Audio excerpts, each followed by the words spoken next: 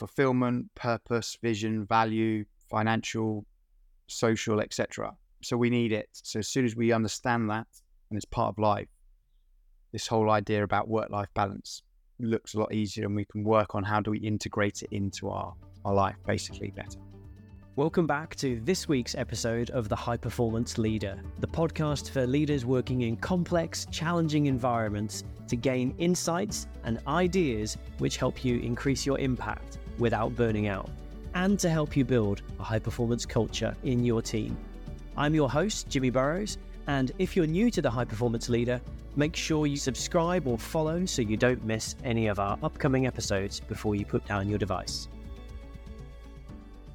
Hello and welcome back to this week's episode. I am really excited to introduce this week's guest, Lee Eldridge. Lee is the founder and performance director of Cognitive Athlete. He's got more than 23 years of experience in coaching and mentoring senior business leaders, professional athletes, and teams across organizations to optimize their output.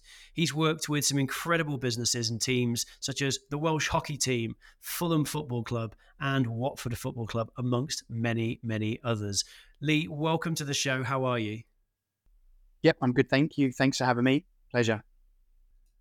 Excellent. It's great to have you on the show. And I know we're going to have an interesting conversation today about the idea of work-life balance. And this is something that potentially is a hot topic right now as people are feeling the phenomenon of burnout and overwork and how do I squeeze it all in? Just for those people who maybe are thinking, what does work-life balance mean to everybody else? I have my own interpretation, but what does it mean to everybody else? How do you see work-life balance? So I think that it is not necessarily a myth, but definitely a narrative that to a lot of us, we really struggle with.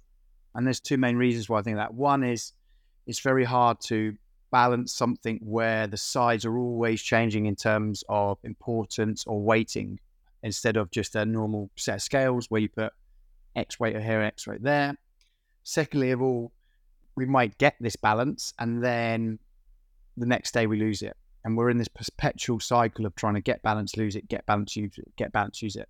So for me, I like the idea of it. I like this idea that we need to be in search of what I would say better integration in what we do. But for me, I believe that work is just part of life. We can't separate the two, basically. So a lot of the work I do is trying to talk around people in terms of like, right, okay, with your work, is it where you want to be going? Where do you see, feel, and hear yourself in 5 or 10 years or so? And ultimately, what you do, does it tick your value boxes? And, the big one question that people, or the one thing that people are talking about is purpose. And do you have a purpose, etc.? So that for me is it in a nutshell from a work-life balance point of view. And why do you think it's so hard for people to get their head around these two different phenomenons? As you say, it is an integration, but why do you think people do want to delineate work and life? And why is it such a struggle for them to do that in a modern context? So I think that probably even maybe 20 years ago, but definitely 30, 40 years ago, we seemed to have a clear work-life balance because we would leave the office at 5 o'clock or factory or shop or whatever we were doing, and that was it. We'd come home, life would start. Even if people wanted to get in contact with us, they couldn't. But since the dawn of 2007 with the Apple iPhone or whenever that was, the old style Blackberries, we are connectable 24/7. People can get hold of us, and if people can get hold of us, it becomes a lot tougher for us to really switch off and be able to just walk away from the office. So, a prime example is some of the business leaders I work with is we try to put in a commute, like a false commute. Even if you're working from home, you get out, you go and walk for 15 minutes. Lots of people were like, oh yeah, look, I'm working from home. I can save time and don't need to travel. But actually that commute time was a great opportunity to ultimately de-stress, think about what's happened in the day so that you could walk through the door and, not react to things that come from, at you, and you react in a bad way because of the amount of stress you've been under during the course of the day. So I think that's where the challenges come from, in terms of we feel this need that we should be kind of connected to people as much as possible. It's super interesting, the idea of the BlackBerry being the thing that's got in the way of work-life balance, and obviously smartphones in general, but that always being connected. That existed before, for a number of years before COVID kicked in. But COVID seems to have been almost like the thing that's tipped us over the edge, doesn't it, with the work-life balance issue that people seem to be facing. What do you think it was? Yes, stealing their commute.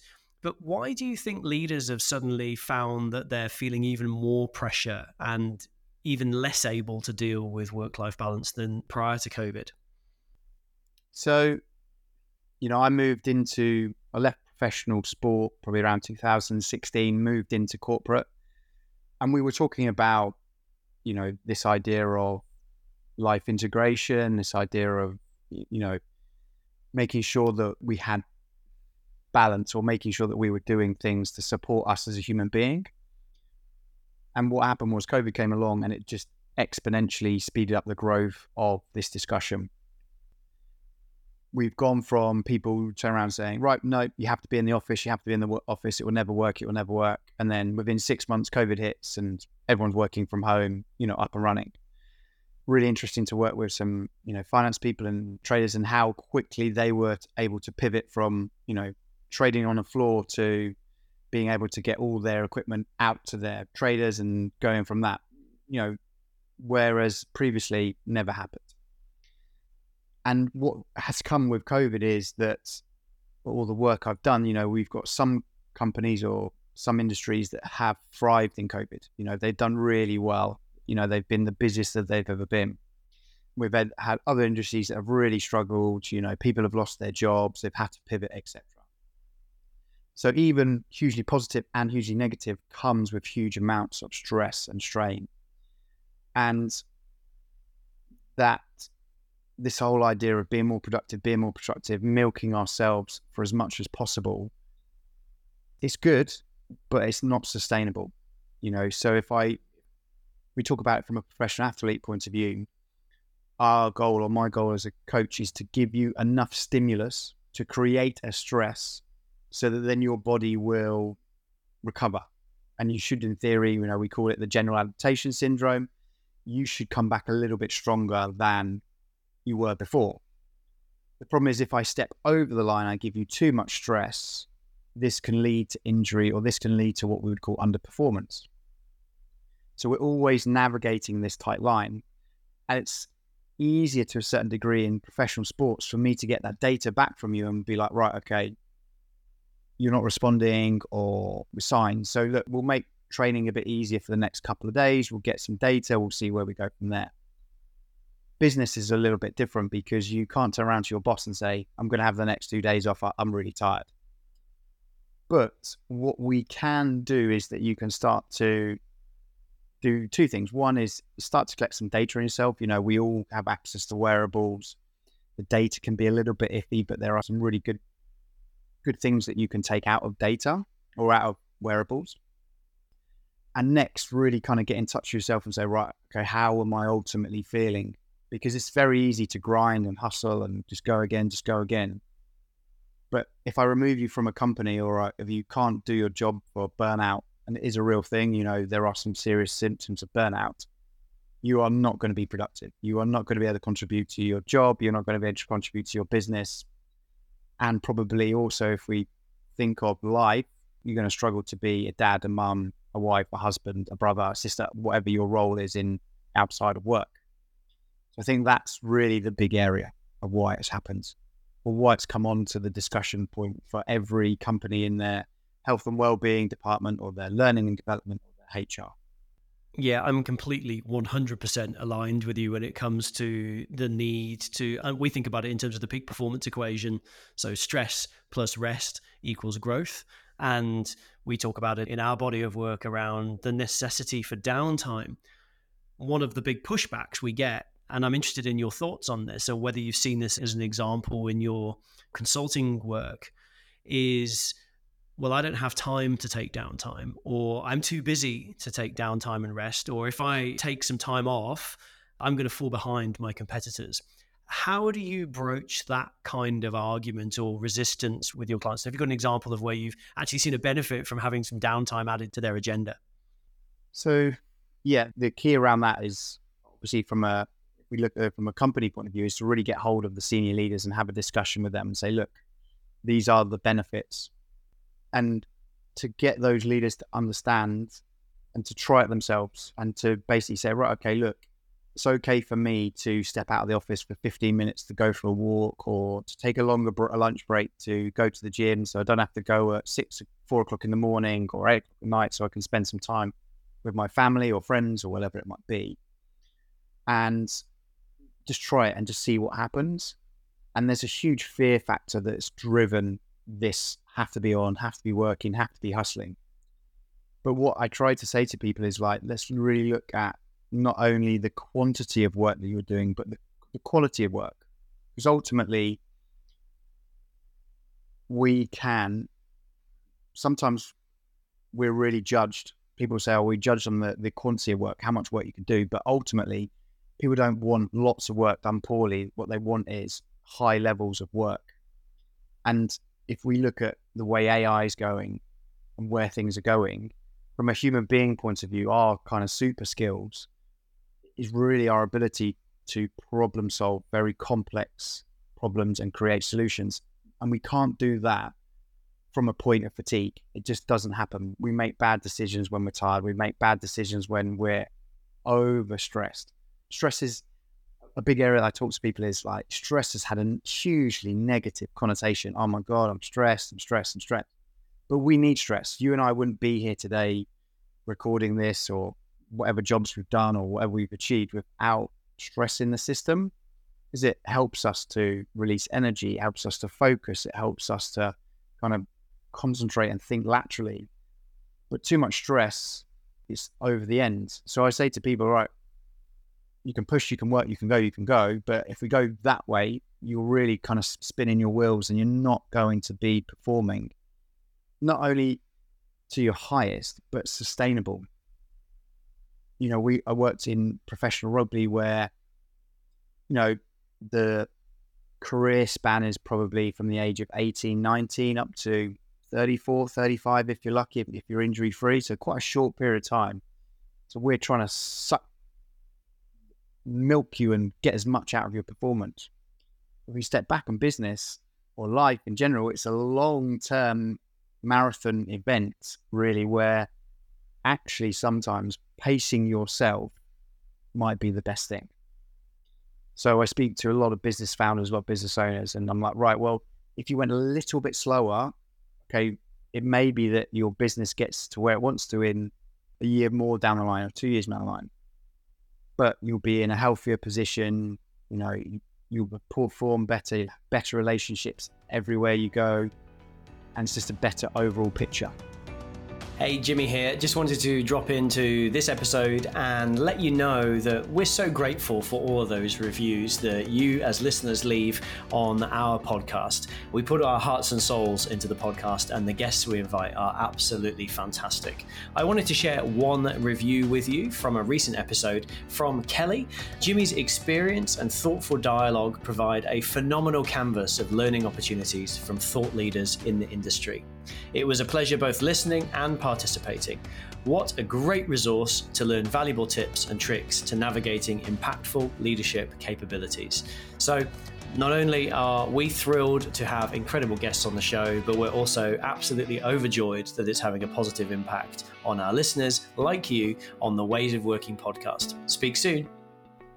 Yeah, I'm thinking in terms of one of the common miscomprehensions of the high performance sport model that's translated into business, where people believe that high performance sports people are performing all the time, and so we need to perform all the time in business. And so they're thinking about that high performance concept as constantly be go go go, and in reality you'll be able to talk to this far better than I will. In a high performance sports environment like a professional rugby team or a professional soccer team, they're playing a couple of matches a week, maybe one match a week, and the rest of the week is preparing to perform. And so some of the success we've had with clients is around reframing that downtime as preparation to perform time. So when it's game day, when it's that important, crucial meeting, when it's that other thing that they really need to step up for, they're able to perform for that, not feeling like they're in the game of their life 12 hours a day, every single day. And I think that's, it's an important concept to get into your head, that professional athletes and Olympic sprinters and whatever, they're only doing one or two things a week, not all day, every day. And it's not sustainable to keep going all day, every day for you or your team, right? Yeah. And, well, I wouldn't say the greatest studies out there, but if you look at especially endurance event athletes, when we talk about intensity of levels, a vast level or amount of training they'll do is in lower zones, or what we call zone 2 training, or building that aerobic base. And there'll be a really short, tiny percentage of what we call high intensity VO2 max push drive work. And people are like, well, that doesn't make sense. But sometimes to go really fast, you need to do lots of stuff that are low level and be able to change gear or change in, cognitive intensities when the time comes. And to try and get that message across in businesses is always the challenge, because they're like, look, we've got stakeholders, we've got board people, we've got senior leaders, we've got to go. I get it. I understand it. We're all trying to achieve whatever we want to achieve. But if you look at a company, some of the companies I've been in, you think, well, that's a house of cards. Not necessarily in terms of the company, but if that one person leaves, the workload that they've not been able to do will just ultimately get spread down the chain. And then more people, and then it's like, oh my word, off we go. And we know it takes a good 9 to 12 months to find the right person to get them into place, to get them up to speed. So from a work life or work integration point of view, or life integration point of view, it's where senior leaders need to probably get not in touch more, but have a bit more of awareness of, hey, can I spot signs of this person's really struggling? And say to them, look, I know you're doing a great job. I know you're working really hard. I'm not going to give you this next big project just because I want you to finish this one, or I want you to get back on track. You will have another project, because that's ultimately the big challenge, isn't it? People are like, oh, if I miss this project, I'm not going to get the promotion. I'm not going to earn what I need to earn, or I'm not going to develop my career as fast as I want to. But if you burn out, you're never going to get anywhere in your career anyway. And it's interesting that the amount of people I know that burn out and then they burn out again, and you're like, what? You surely that you would have seen the signs, and they don't see the signs. They just head down and keep going. Yeah, I think you've hit on something really, really interesting and pertinent here, is that work-life balance is a personal responsibility. Work-life integration is a personal responsibility, but equally, it's a responsibility of the leadership of the organization to work out who is not successfully integrating work and life, and who might need a little bit of support right now, which comes down to really knowing your people, doesn't it? It comes down to understanding where they're at, what else is going on in their life, what else is going on in their job, and what support they might be needing right now. And people's performance can go up and down depending on what else is going on in their life, of course. Yeah. So I think a big area that I talk about is not just leadership, but self-leadership, how you lead yourself. The big 5 foundations of health and wellness, move, sleep, eat, breathe, think. They're really the big 5 in the simplest terms. They can be blown out of, made really complex, and people get really nerdy about them, but really they're the big 5. And as a leader, and we're all leaders, whatever level you are in a company, you are a leader, whether it's at home or, at work. How you lead yourself has a huge reflection on the people around you. And when we talk about leadership, we're talking about, your emotional intelligence, your self-awareness, your emotional regulation. And that's a huge part of life. And, we can be, some of the clients that work with, they can be very, very top performers in their work, their business, but then at home, they're really struggling to connect with their kids or to have a good relationship with their wife or to get out and do any exercise, whatever it might be. And they might be seen as great leaders in that business, but at home, they're not. So it's not for me. It's like, right, we have to look at everything as a holistic, as the whole, right? What is your performance? And I talked about performance as a broad term of how well you're talking. So, whenever I start a coaching session or whatever, I say, look, how is your performance out of a scale of 1 to 10 on everything? Dad, wife, husband, kid, whatever it might be, CEO, line manager, blah, blah, blah. And just get people to say, right, okay, actually, yeah, how have I been? Because it's very easy to think, right, yeah, I'm nailing it. I'm nailing it at 9 or 8. But at home, things are not going so well, basically. I like that idea of performance being a holistic concept. And I think this goes back to your idea of work-life integration. And realistically, what you do is work-life performance integration, isn't it? So who are the clients that you really like to work with, and what do you look for in a potential client? That's a great question. So, and I will get individuals come to me who are like, right, okay, yep. And either that things are not going that well at home or that well in the office, or, they're really looking for kind of a broad, holistic performance point of view. But then I'll also step in and work within teams, within companies, basically, where they're like, right, okay, we understand that well-being is an important part, but how I will try to voice that or go in and speak to companies is it's a huge part of performance. Well-being and performance are essentially the same coin, but just have two different faces. If you don't have well-being sorted, you can't have performance. But ultimately, what people don't understand is if you don't have performance, you won't have well-being. Because one of the biggest driver, and we, look at Daniel Pink and motivational work, mastery is up there in terms of what we want to be doing. And it feels really good to be performing well at work. There's a huge sense of fulfillment and purpose and drive and all the good things that come about that. And that, for me, from a company perspective, all right, okay, I get that. We need that support. Whereas sometimes with well-being, it's like, right, let's just tick a box. Let's just do a workshop, or let's put some fruit in the office, or, however that might look.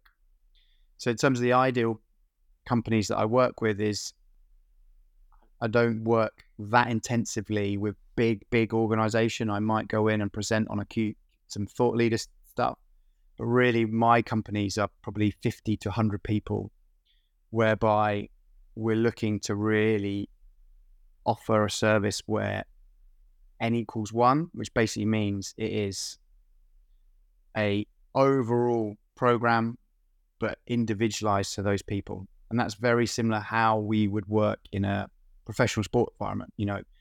Let's say that we're in the gym with a rugby squad, so we might have 20 people in the gym.